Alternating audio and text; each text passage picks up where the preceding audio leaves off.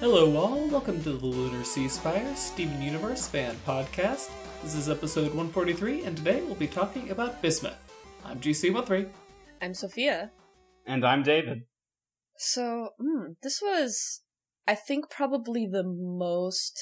Because we talked about with Wanted about how it was really one continuous special, not so much 5 separate episodes, but for this, it wasn't even 2 episodes at all. It was like one continuous episode, much more so than Wanted. Yeah, they even had 2 separate commercial breaks instead of the usual one. Mm-hmm. Yeah, and they had the special commercial bumpers. They really put out I love those little bumpers. I love them. Yeah, I liked how they had the title card, too, just being so mixed into the episode, how it was integrated.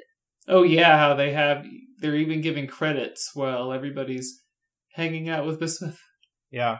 Well, and the reason for that, too, is there were 4 storyboarders on this episode, which is not typical either. Well, it is double length. Yeah. Oh, that's true. So was it just 2 per each half? I didn't think about that. Okay. I don't know how they divvied it up. Well, I imagine, there was a lot of work being done by everybody. Kind of everybody was putting in their tidbits and kind of divvying up who did what a lot more. I think Rebecca Sugar did quite a bit of the storyboards. Who were the storyboarders? The 4 of them? We had Colin, Jeff Liu, Lamar Abrams, and Katie Mitroff. Lamar and Katie do some really good stuff together. I don't always like Lamar's. Sometimes with some of the people he's paired with, it goes a little more off-model, thinking like Beach Party or House Guest. But with Katie, he's done good stuff like The Answer. So, the animation in this was so good, especially when you have to do an introduction character like Bismuth. Oh, yeah. You don't have previous episodes to base the design off of. And there's so many great close-ups. There's a lot of raw emotion, real emotion that has to be put into this one with close-ups on Bismuth's face and stuff. And yeah, absolutely. So they did great. Yeah, this episode really has a lot of rewatch value because you can really see how Bismuth is sort of hiding, what happened to her from the gems and how it's brought up. And you don't really catch on to it. I mean, if you might, but I didn't really catch on to it when I watched it the first time. And obviously you watch it the second, third time, you really see those kind of, there's some obvious ones, but there's a lot of subtle ones too, which I really liked. Yeah. Watching it again, I really appreciated Amethyst's reaction more. She really, from the beginning, looks pretty doubtful of who Bismuth is, even from her just opening line of, "Oh wow, a total stranger." Not only did Rose not even tell the Garnet and Pearl about what happened to Bismuth, but no one talked about her after that either. It's just strange. Yeah, I feel like Amethyst was kind of the pre-Steven. She really, does not ask follow-up questions? Yeah, I mean, she seemed to be very much put out of the loop and was not involved in the war, and a lot of stuff was happening around her, but, the thing with Amethyst is that she wasn't directly descendant of Rose Court, so it wasn't so much related to her. Versus with Steven, he kind of has to be involved. Versus Amethyst, it was just sort of, not her business, or she didn't really care. I actually don't think it's that big a deal that Bismuth was never mentioned to anybody. I mean, she wasn't around for the last 300 years of the war, which were probably the most intense. That's true. Because remember, it's probably not until after Bismuth was bubbled that Pink Diamond was shattered. Yeah. Oh yeah, absolutely. And I mean, the big decisive battle of the war happened, just before Bismuth was bubbled. So I think the 700 years leading up to Bismuth, I mean, they're fighting battalions of soldiers, and they got dropships, but things got kicked up a notch right around when she was bubbled. Yeah, I mean, trying to piece together the timeline of this war is really difficult. Now we have to think about the Strawberry Field battle, and... I gotta be honest, I very much would have placed that much earlier in the war if you had asked me before this episode. Yeah, same. I don't know, because, then it kind of brings up the question of, if this is the big deciding battle in the war, why did Rose have to shatter Pink Diamond, or why was Pink Diamond shattered at all? I always viewed the battle at the Strawberry Battlefield as the battle after which Homeworld never had an army big enough to threaten the Crystal Gems. It was after that point, I think, that the Crystal Gems had more the run of the countryside, and it was the Homeworld Gems that were restricted to their bases of operations. So we talked about this last episode about when we think that the gem experiment started, before or after Pink Diamond shattering. What did we agree on? It must have been after the shattering, because Peridot read a few hundred years of reports, and they only started the project after they decided they couldn't keep the colony. And Yellow Diamond wants to blow the planet up. So I definitely think that, so we could put the Strawberry Battlefield was kind of a very significant battle where suddenly it was more than just a rebellion. It was like a revolution. They were really looking to win. And that probably caused a lot of problems with Homeworld. And I think, like, maybe Rose tried to agree with, like, an armistice or something, and it, like, went wrong, and that's what ended in Pink Diamond being shattered. Because I'm kind of along the lines of, like, it's not as simple as Rose rushing up to Pink Diamond, shattering her, and then just calling it a day. Like, it's a lot more complicated than it seemed originally. Yeah, Garnet, I mean, when she tells Steven about why Rose decided to shatter Pink Diamond, I mean, she said it as sort of as if it was an ultimatum, like, either the gems on Earth will get to be free, Garnet can be who she is, Amethyst can be who she is, Pearl can be who she is, but only if Pink Diamond is out of the picture. I'm interested to see, like, why that was the case. Because, I mean, it seems like the Crystal Gems were doing pretty good at fighting, but I don't know. It also brings into the question the whole, we kind of brought up corruption last time. If Homeworld had that ability the whole time throughout the war, you'd think that it wouldn't have to be a 1,000-year war either, right? Like, if they could have just, from space, just, you know, wiped out everything on the surface, then, I don't know. It's weird that, there's so many timeline questions in this. That the corruption is, maybe it's like a nuclear option for them, something they really do not like to resort to.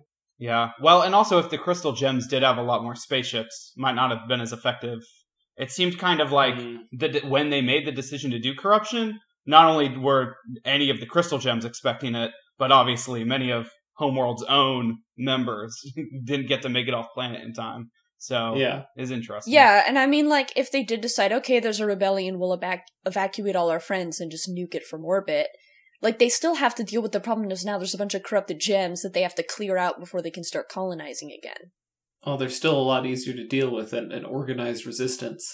That is true, but, like, there's also, it probably might have been very, energy consuming, very difficult to make or to pull off, so. It's definitely not their first choice. Yeah, and it's just sort of really trying to piece together how this war went out. Like, it was about 1,000 years, we know that, and Garnet joined towards the beginning when the rebellion was considered very much not a threat. Yeah, she fought it for 750 years. Yeah, so for the first couple hundred years, they were just, like, little bandit group they'd never really thought of, like, Homeworld didn't really even care to sneeze at them, but, Bismuth probably didn't join too long after Garnet. Yeah, I'm thinking that too. I think Garnet was definitely basically the third member to join. Two other timeline sort of questions that Bismuth brings up. One thing that I really like that GC brought up last week was the question of, is Rose truly from Earth or not? Bismuth here mentions, when she's talking to Steven about sort of how her life was changed by Rose Quartz, that she had been, you know, working on constructing things across many different colonies for the gems, and then when she came to Earth, she met this, or heard about, somehow, Rose Quartz, this gem from Earth, who decided to be different. Yeah, the line is that Rose Quartz was made right here in the dirt. Yeah, so I definitely think that Rose came from Earth. Whether or not she was high enough class to visit Homeworld, could be a different question. I think it's a possibility, but I can't really be sure.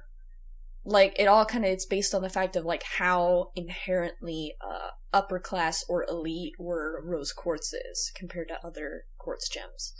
Right. I mean, there were a lot of them that we saw in whatever room that was. I'm not sure why they were all in the zoo, but in the same structure. Diamond's little sanctum, I guess. Yeah. Yeah, I guess it's just keeping everything that was important to Pink Diamond in one place. But I mean, our Rose Quartz is still very special with all her powers. It'd be weird if all those other ones also had the same power. So I still feel like there's credence to what you said, that maybe Rose still could possibly, like, that could just be part of her myth, that she's still not actually, it's great to rally people behind that, she was grown in the dirt, but it'd be interesting to see where that goes. It also brings up the question, it's like, I'm thinking how different our Rose Quartz from other Rose Quartzes. Like, was she kind of the case with Jasper, where she was this ultimate quartz that had a lot of potential and then kind of turned on her own kind? Or was she just a run-of-the-mill Rose Quartz that just thought a little bit differently? We don't know. Yep. She's quite the mystery right now, I should say. The other thing that comes from Bismuth about the timeline is that if Lion, Rose was keeping these secrets, right? She bubbled Bismuth, and this is before Pink Diamond shattering. Where does that bubble go, Like, if she hasn't shattered Pink Diamond, then she doesn't have a Pink Diamond ship sitting out in the desert, and she's definitely not keeping Bismuth's gem in the temple. So, where did her starting to collect things, keep secrets, when did that start, is something else weird. Well, obviously she had some place she could hide it away from Pearl. Yeah, that's true. I mean, Pearl's with her all the time. Where's she going to send it? She doesn't have a ship base. She doesn't have a ship base if she doesn't have a special connection with Pink Diamond, which we don't know that either. But Well, what I really do wonder is, how did that final confrontation between Rose and Bismuth go down? Because if you look at Bismuth's reaction when she becomes unbubbled, she's scrambling to defend herself. Yeah. But then when she's talking, she makes it pretty clear that she attacked Rose. Right. I mean, if we're to take what Bismuth says near the end of the episode, that the interaction sort of parallels how it went down earlier, because she's like, that's exactly what she said. I feel like we're kind of seeing the same sort of confrontation. Bismuth probably tried to show Rose Quartz this weapon that would change the war, and then Rose said, no, that's not okay. And Bismuth, in her passion, was like, whatever point they were at in the war, no, we need this weapon, we're going to use it, and yeah. And then she got bubbled, because probably the same thing. Bismuth tried to attack Rose, and Rose defended herself. But I would think of it as defense. I wouldn't think Rose Quartz. That would be scary for Rose to be the one who's just like, you created that weapon, stab. I don't know. Well, she would have very good reason to, because, Bismuth talks a lot about how Rose inspired her, but I get the feeling that she's kind of unique among the crystal gems she's definitely the radical. She's we need to go to Homeworld and shatter the diamonds. Everyone else is like, oh, we want to be free. And she's like, we need to go free everyone else. So yeah, this kind of brings up the idea that the rebellion was fought for kind of two major reasons. One was what we originally thought, the crystal gems just trying to protect Earth, and the second was to liberate the gems who fought the rebellion from Homeworld's tyranny, and to sort of like allow them to be free and to express themselves and to be unique in the way that they want to be and to make themselves. And I think really Bismuth was the first we see of this kind of other idea of liberating these gems, because at first it was really only to protect Earth. Yeah, that's what Pearl and Garnet are both all about. Well, Pearl's all about following Rose, but this is what she says Rose's mission was, protect the Earth. Yeah, and that's how they always phrased it to Steven. They never really brought up, how we needed to do this because, Garnet and I and Amethyst too would never have fit in Homeworld. We never could have been the people that we wanted to be. And although they do really sanitize Homeworld for him, he never even knew that the crystal gems fought against other gems until Lapis showed up. Yeah. Yeah, they really didn't want to have him know about Homeworld, and I think that might be because of that corrupting agent, that whole second reason from the war was kind of for nothing. You know, they fought so hard to liberate all these gems, and then the vast majority of them ended up getting corrupted and couldn't even live to be free the way they wanted to. Yeah. Well, and also, we haven't seen this component of Pearl in a long time, but, you know, early on with her taking him to the Lunar Sea Spire and some other moments, Pearl is sort of proud of some parts of gem culture to the point where, you know, in Space Wraiths, she even wants to see from a distance what Homeworld's like, what's been going on without her.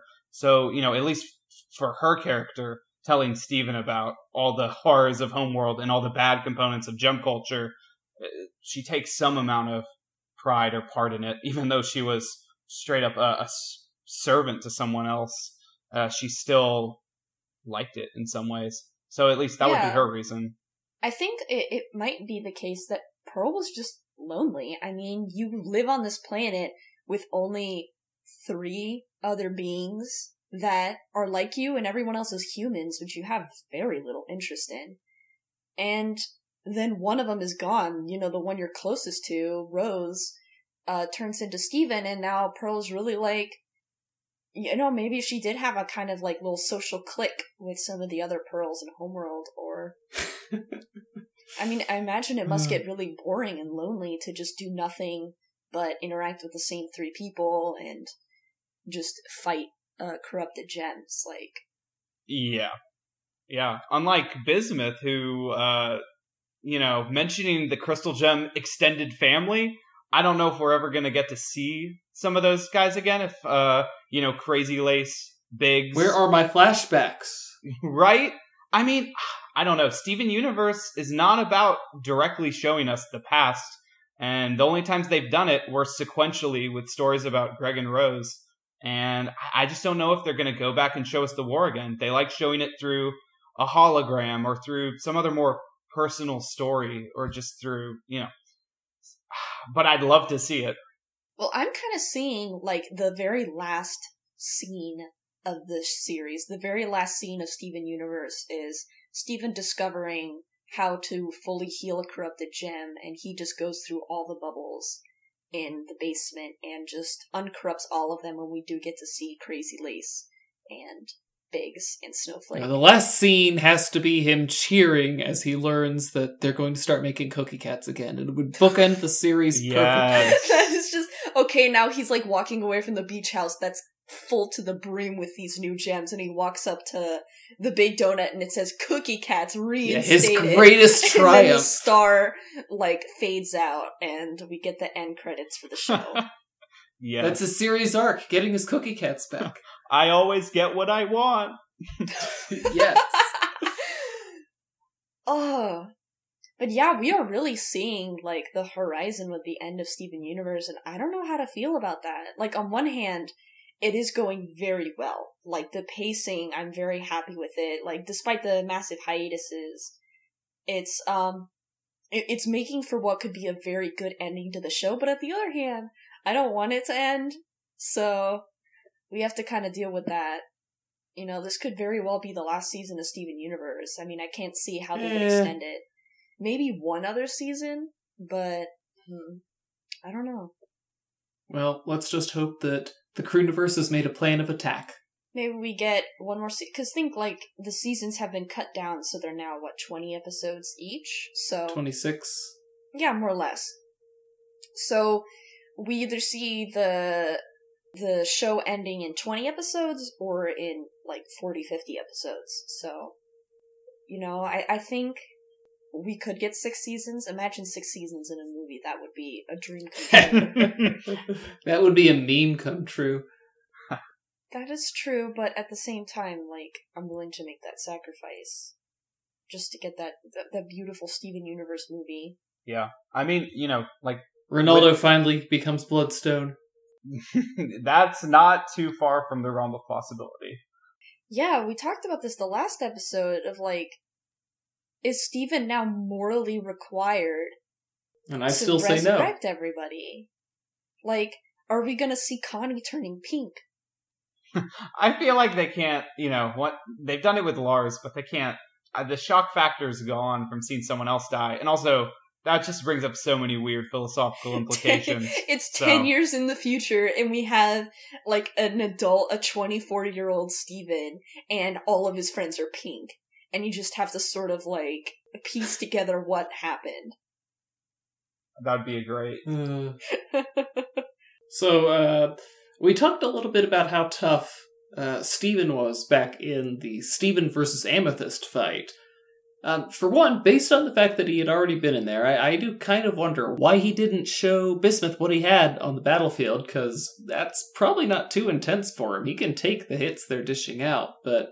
Well, keep in mind, he just had a big, massive fight with Amethyst. He's probably all fought out. Yeah. And he was... Well, obviously not. He seemed pretty disturbed by Bismuth's violence. I mean, when the crystal gems are hanging out, Bismuth says it was ritualistic for them to spar before battle, but he hasn't seen them interact like that for the most part. So he looked pretty uncomfortable in his beach chair, and a lot happier once they were baking pizza and playing cards. It was a pretty good-natured sparring, though. Yeah. I know, it's curious. I just wish somebody had explained to Bismuth well, I guess they can't explain to Bismuth why Lonely Blade shouldn't use the corrupt sword, because the fact that trope exists, it's foreshadowing what happened to Bismuth and what she would have done with her infinite power. Yeah. Bad things. Well, yeah. As far as, like, the breaking point goes, for the time of the war, I guess Bismuth's creation was the first thing that could shatter gems, but, like, compare that to now, like in the context of when she was showing Steven again this weapon she created, there's just dumb little robinoids that can break apart gems. A future conflict between the crystal gems and Homeworld, that breaking point would equalize. I guess it would be a fair fight in that both could be able to shatter, because those things, like, who knows what they can do now. I don't think the breaking point was ever necessary. I mean, Jasper's an Era 1 gem, and after she poofed Amethyst, she was going to shatter Amethyst's gem with her bare hand. She's a really strong quartz, but I mean, you could take it, grab it in your hand, and bang it against a rock. I mean, anything will do. Yeah, right. I mean, like, the fact that bubbling, or the fact that poofing a gem and shattering a gem, like, do not require that many extra steps. I mean, Bismuth was just sort of like, instead of poofing a gem, bubbling a gem, and then shattering it later, like, I'm just gonna straight up shatter it right now, here. I'm pretty sure, though, that it was Mr. Burnett on Twitter who, when asked if the diamonds would change their physical appearance after being poofed, he laughed at the idea of poofing a diamond. And I'm wondering if that's why the breaking point was necessary, because you're not gonna be able to poof a diamond and hold her gem in your hand and squeeze it until it breaks. You have to break it while she's fighting you. Okay, that makes sense. If it's about specifically the diamonds, which are... I mean, if their physical forms are just that tough. Yeah, I mean, like, I can imagine them swinging that sword at a diamond and it just tinking right off the side. It's all just... It brings up so many questions. I mean...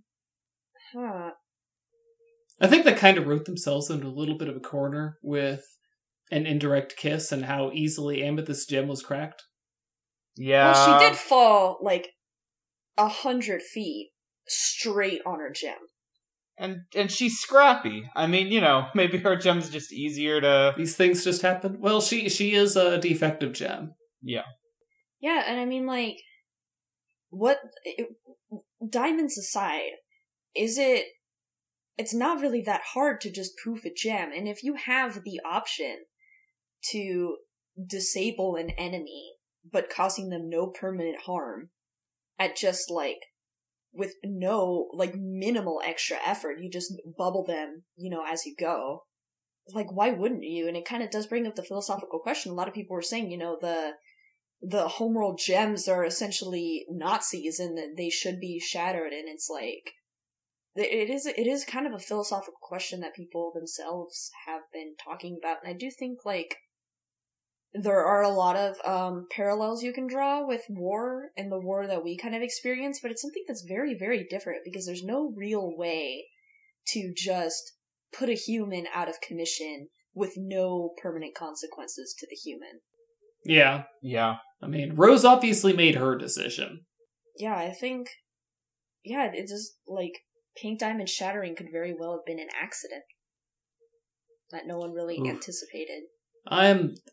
Getting to the end of season 5 is going to be tremendous just to find out what really happened. Yeah, oh my gosh. And also, like, it does bring up the idea that, you know, a lot of these gems fighting for Homeworld really don't have any other choice. They're just doing what they're supposed to be doing, and they're not really the ones in charge.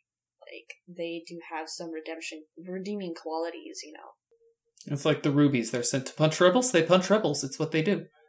Yeah, and it's just sort of like Bismuth was talking about the gem elites, obviously, you know, the ones who are in high enough status to own pearls, like probably like Aquamarine or something like that. And it's not really the gem elites that are doing that nitty-gritty fighting who are getting their hands dirty. Like, Bismuth would be shattering a lot of amethysts and other quartz who are just, like, doing what they have to do and don't really see a way out. Can you imagine Bismuth shattering the Famethyst? Would the fans be able to forgive her? Unredeemable. Oh, that would be awful. And it's also like, could Steven heal a shattered gem? Well, that's what I'm wondering about. They'd come back pink. I mean, that treasure chest in Lion, like, if that contains some shattered gem, possibly a shattered diamond, I would love to see that possibility explored. How would it fit?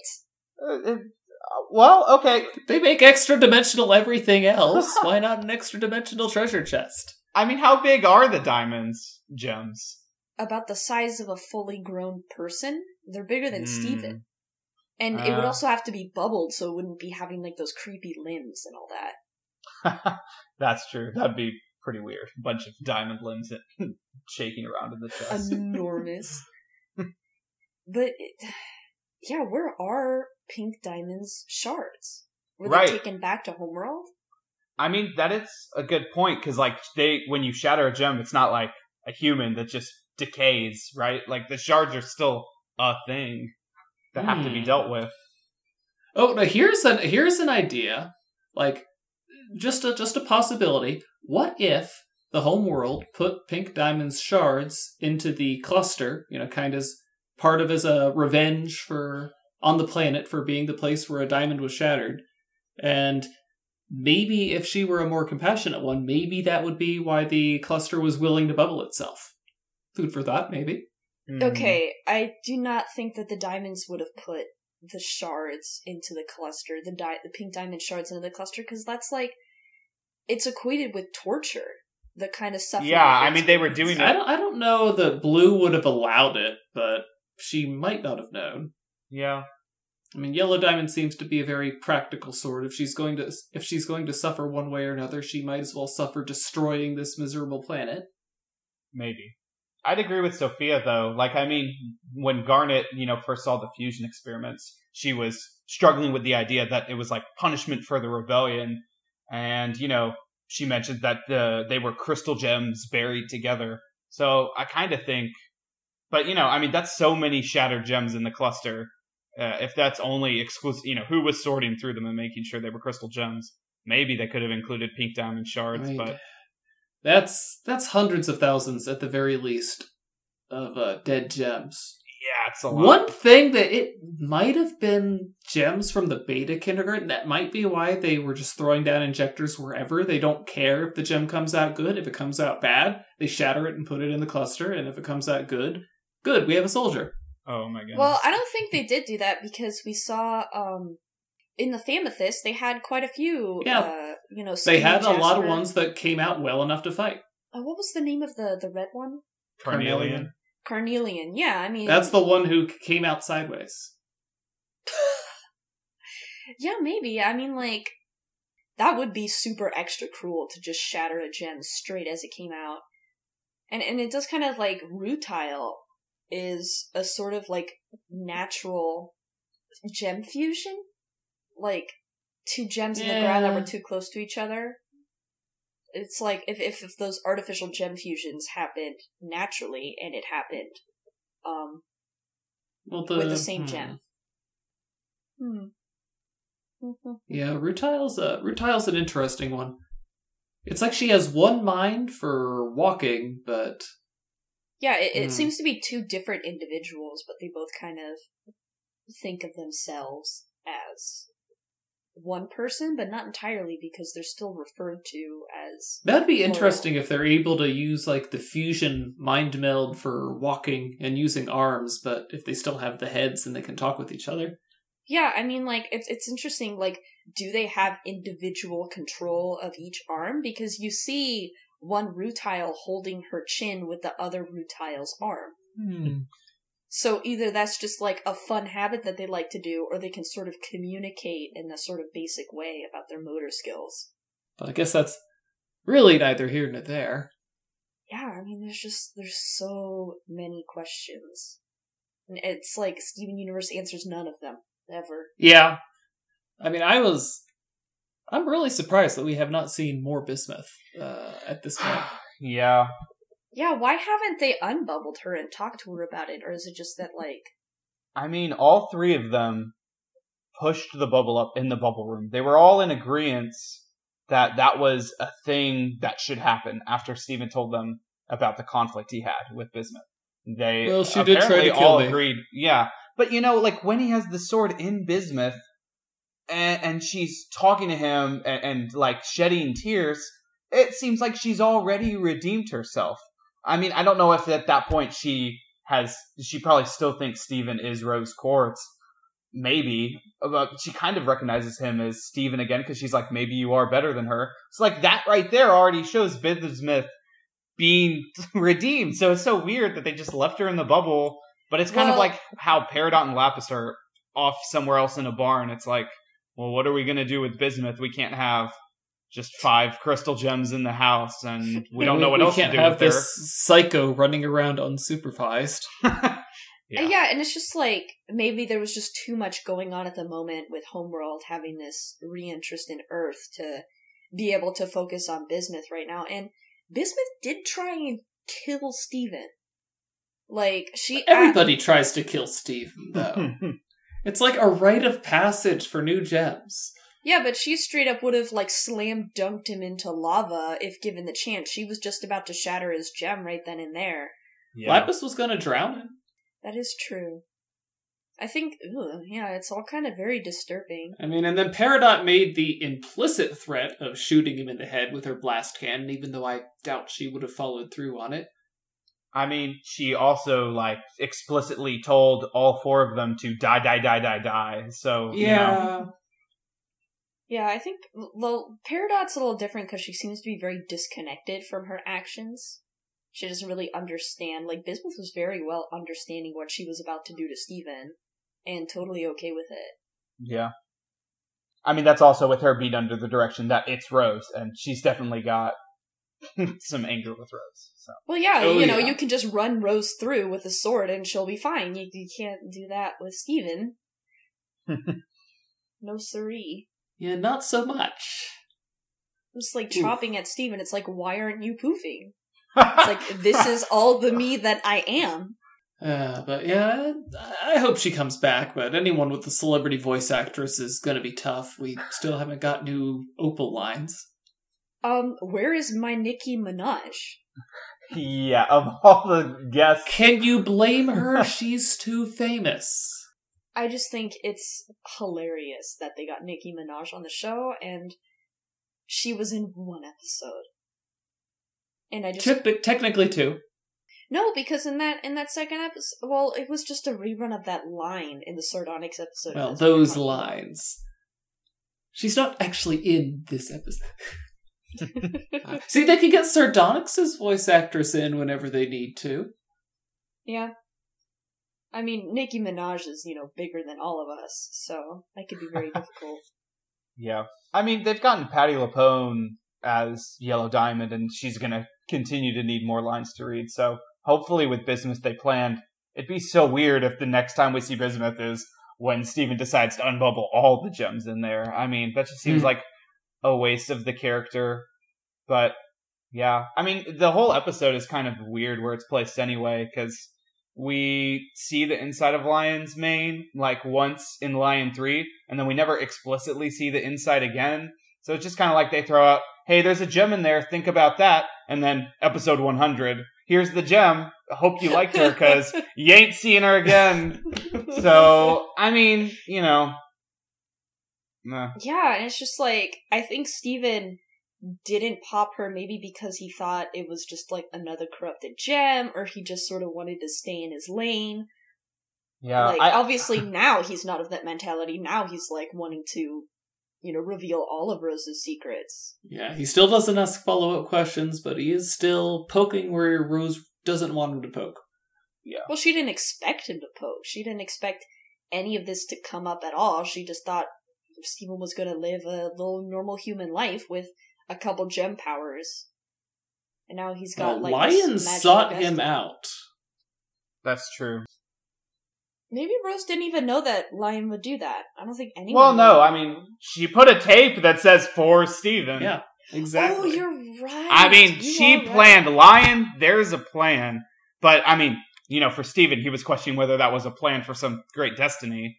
But according to Greg and the tape, it's just that she just wanted him to be a human being. And maybe get to experience that herself a little bit. Yeah, and it's just like, maybe she, put that tape in Steven. She's like, oh, I forgot there's a bubble in there of Bismuth. I mean, so scatterbrained. That could be her. I mean, all the things in there could be her. I mean, if she's leaving a tape for Steven, she knows Steven's going to see all of it. So maybe all those things are things she wishes Steven would deal with. That could have been the intention with Bismuth's gem. Yeah, I think, it's hard to say if she... I think it's, really, Rose had no idea about the whole homeworld involvement in the cluster, but I think she did want Steven to see the things in Lion's mane.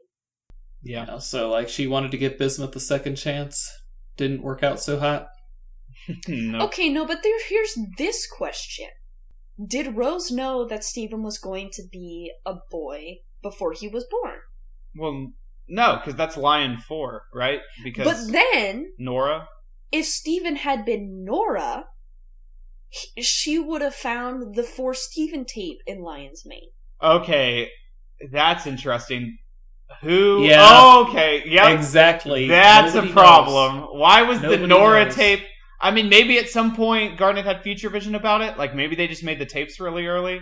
That's definitely never going to be explained in show, but yep, that's a little bit of a plot hole.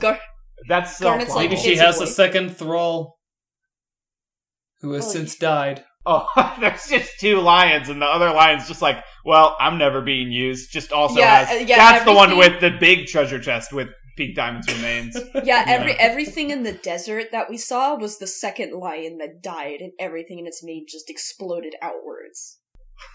Oh there gosh. Was... Oh, that's... Yeah, I mean, Whoa! That's just... she's like, Garnet, just go kill the other lions, and it'll explode in the desert, and don't talk to anyone about it, and pretend to be Maybe it was surprised a when cow. you see the lion. Garnet hates cows. Well, she didn't kill the cows, GC. Well, yeah, she's already slaked her thirst for cow blood. Now she just chases them away. Oh my god. Yeah, those desert cows. Hey, if they have a slower metabolism, they're tough. Maybe Okay. maybe they do develop a taste for Okay, magical the lizard way- after all. The way to answer this completely absurd notion that obviously the Crooniverse probably didn't put this much thought into is that Rose knew at the last second, and she put the Steven tape in Lion and chucked out the Nora tape, and there we go. Rose knew. Last second. Well, maybe Last not possible the second. last second where she's doing some trick shot of that tape in the lion's mane and while in labor, and the other one into the desert. Yeah, she 360 no scopes the tape right into the mane. Slam dunked. Nothing but net. Oh my god. And I wonder what kind of movies Rose would have taken Steven to. Maybe actual Space Jams. I think Steven would have loved the Space Jam movie. I think so too. Steven loves everything, though. Well, he does dislike some things. Yeah, I remember it. He dislikes sandwiches cut in halves, not diagonally. No, he thinks they're supposed to be in halves. That's the triangle is the only shape a sandwich should be. Well, I mean, he doesn't like sandwiches cut in halves that are in squares or rectangles. He doesn't like Square pizza. Yeah. He does not like square pizza. Despite his claim that he loves all basic shapes. It seems that he's learned to accept all pizzas, I think. Rick's such a good influence on him. He doesn't like lion liquors. Who does? Okay, first of all, I love those. Okay, the series arc. The series has to end with Cookie Cats getting put back into production. Yeah, absolutely. That... Oh boy. That would just be like such a perfect circle. Like, Steven's walking away from, all the happy gems of the beach house. And he's up at the Big Donut and he sees Cookie Cats. And that's it. And that's the end of this show. Yeah, it's like he opens his mouth and he's doing the, like he's about to break into the Cookie Cat rap. And then it starts rolling credits. And it's playing the Cookie Cat song. It's the Cookie Cat rap. Oh my rap. goodness. Yeah. It's too perfect. It has to happen. I'm the Crooniverse listening to this show like, Rebecca, we need a plan. We have to scrap our planned ending. We have to get Cookie Cats back somehow. How are we going to get Cookie Cats back? They can't just bring them back on a whim. No, I was talking about how, we predicted their ending, and now they have to change it. Oh, they better not. They did that with Mass Effect 3, and it was awful. Did they do that with Mass Effect 3?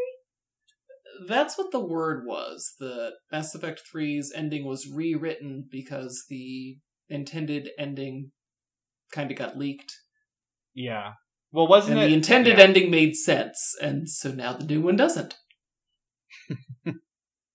So, anyone have any more thoughts about the episode, Bismuth? I mean, again, I just want to say that I'll bet it'd be really funny if she uses it a third time. Not funny at all. Yeah, that was a cute little sort of, joke throughout the episode. I think my little favorite little moment, I guess, was, Bismuth climbing out of Lion and Lion's face. Yeah, yes. Yeah. I like the how else am I going to remember the time I rode the bird, he asks as he puts it next to the picture of him riding the bird in the frame that literally says, you rode the Thunderbird. He lives within walking distance of the theme park. Yeah. He could just ride it whenever he wanted to. I mean, we don't know that it was at the Beach City Funland, do we? No, I don't think so. It doesn't strike me as Greg taking Steven out of Beach City for those kind of trips. Maybe when he was younger, but I don't know. Maybe it's in Surge City. I mean, he does know the tri-state area. Another line I liked was just the like an oven line. When Bismuth says, it's about to get... Yeah, you think it's hot in here now? Yeah, like an oven. That makes me shake my head every time I hear it. It's like, really, guys? We're gonna put that in? Okay. It was funny. It was just sort of like an anti-joke. Yeah, anti-joke, that's about right. I mean, in real life, you wouldn't bat an eye at that. Steven probably just thought he couldn't be heard or something like that. As far as just in this episode in the context of Steven Universe's popularity, this was the last episode to reach 2 million viewers.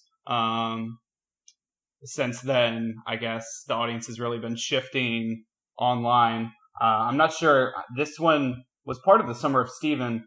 I don't know how it got the exceptional ratings, but it there was deserved a lot it. of hype for Bismuth. Yeah. Mm-hmm. Yeah, I guess they had her whole character reveal before the episode even came out officially. So. Yeah, I remember that it spoiled the fact that Amethyst reformed. Because we saw her with her new outfit in the background. Yeah. They could have just put a big black censor bar over Amethyst. That would have raised the ratings way up. Oh, Lord. I call it occupied. Those, like, all the theories or something like that. It's like, maybe there's a new gen that literally cannot be seen. It's like... And it's Amethyst and she reformed, and we didn't want to spoil it. Just happens to be Amethyst's height. Oh, Lord. Well, guys, Bismuth was a fun episode. Fun character who I wish we could see more of. Hopefully we probably will. will. I hope so. But yeah, we'll all be here next week. Until then, I'm GC13. I'm Sophia. And I'm David. Leave us a review on iTunes. Do it. Our opening and closing music is by James Roach. For more Steven Universe fan-related content, please visit lunarseaspire.com. Thank you for listening.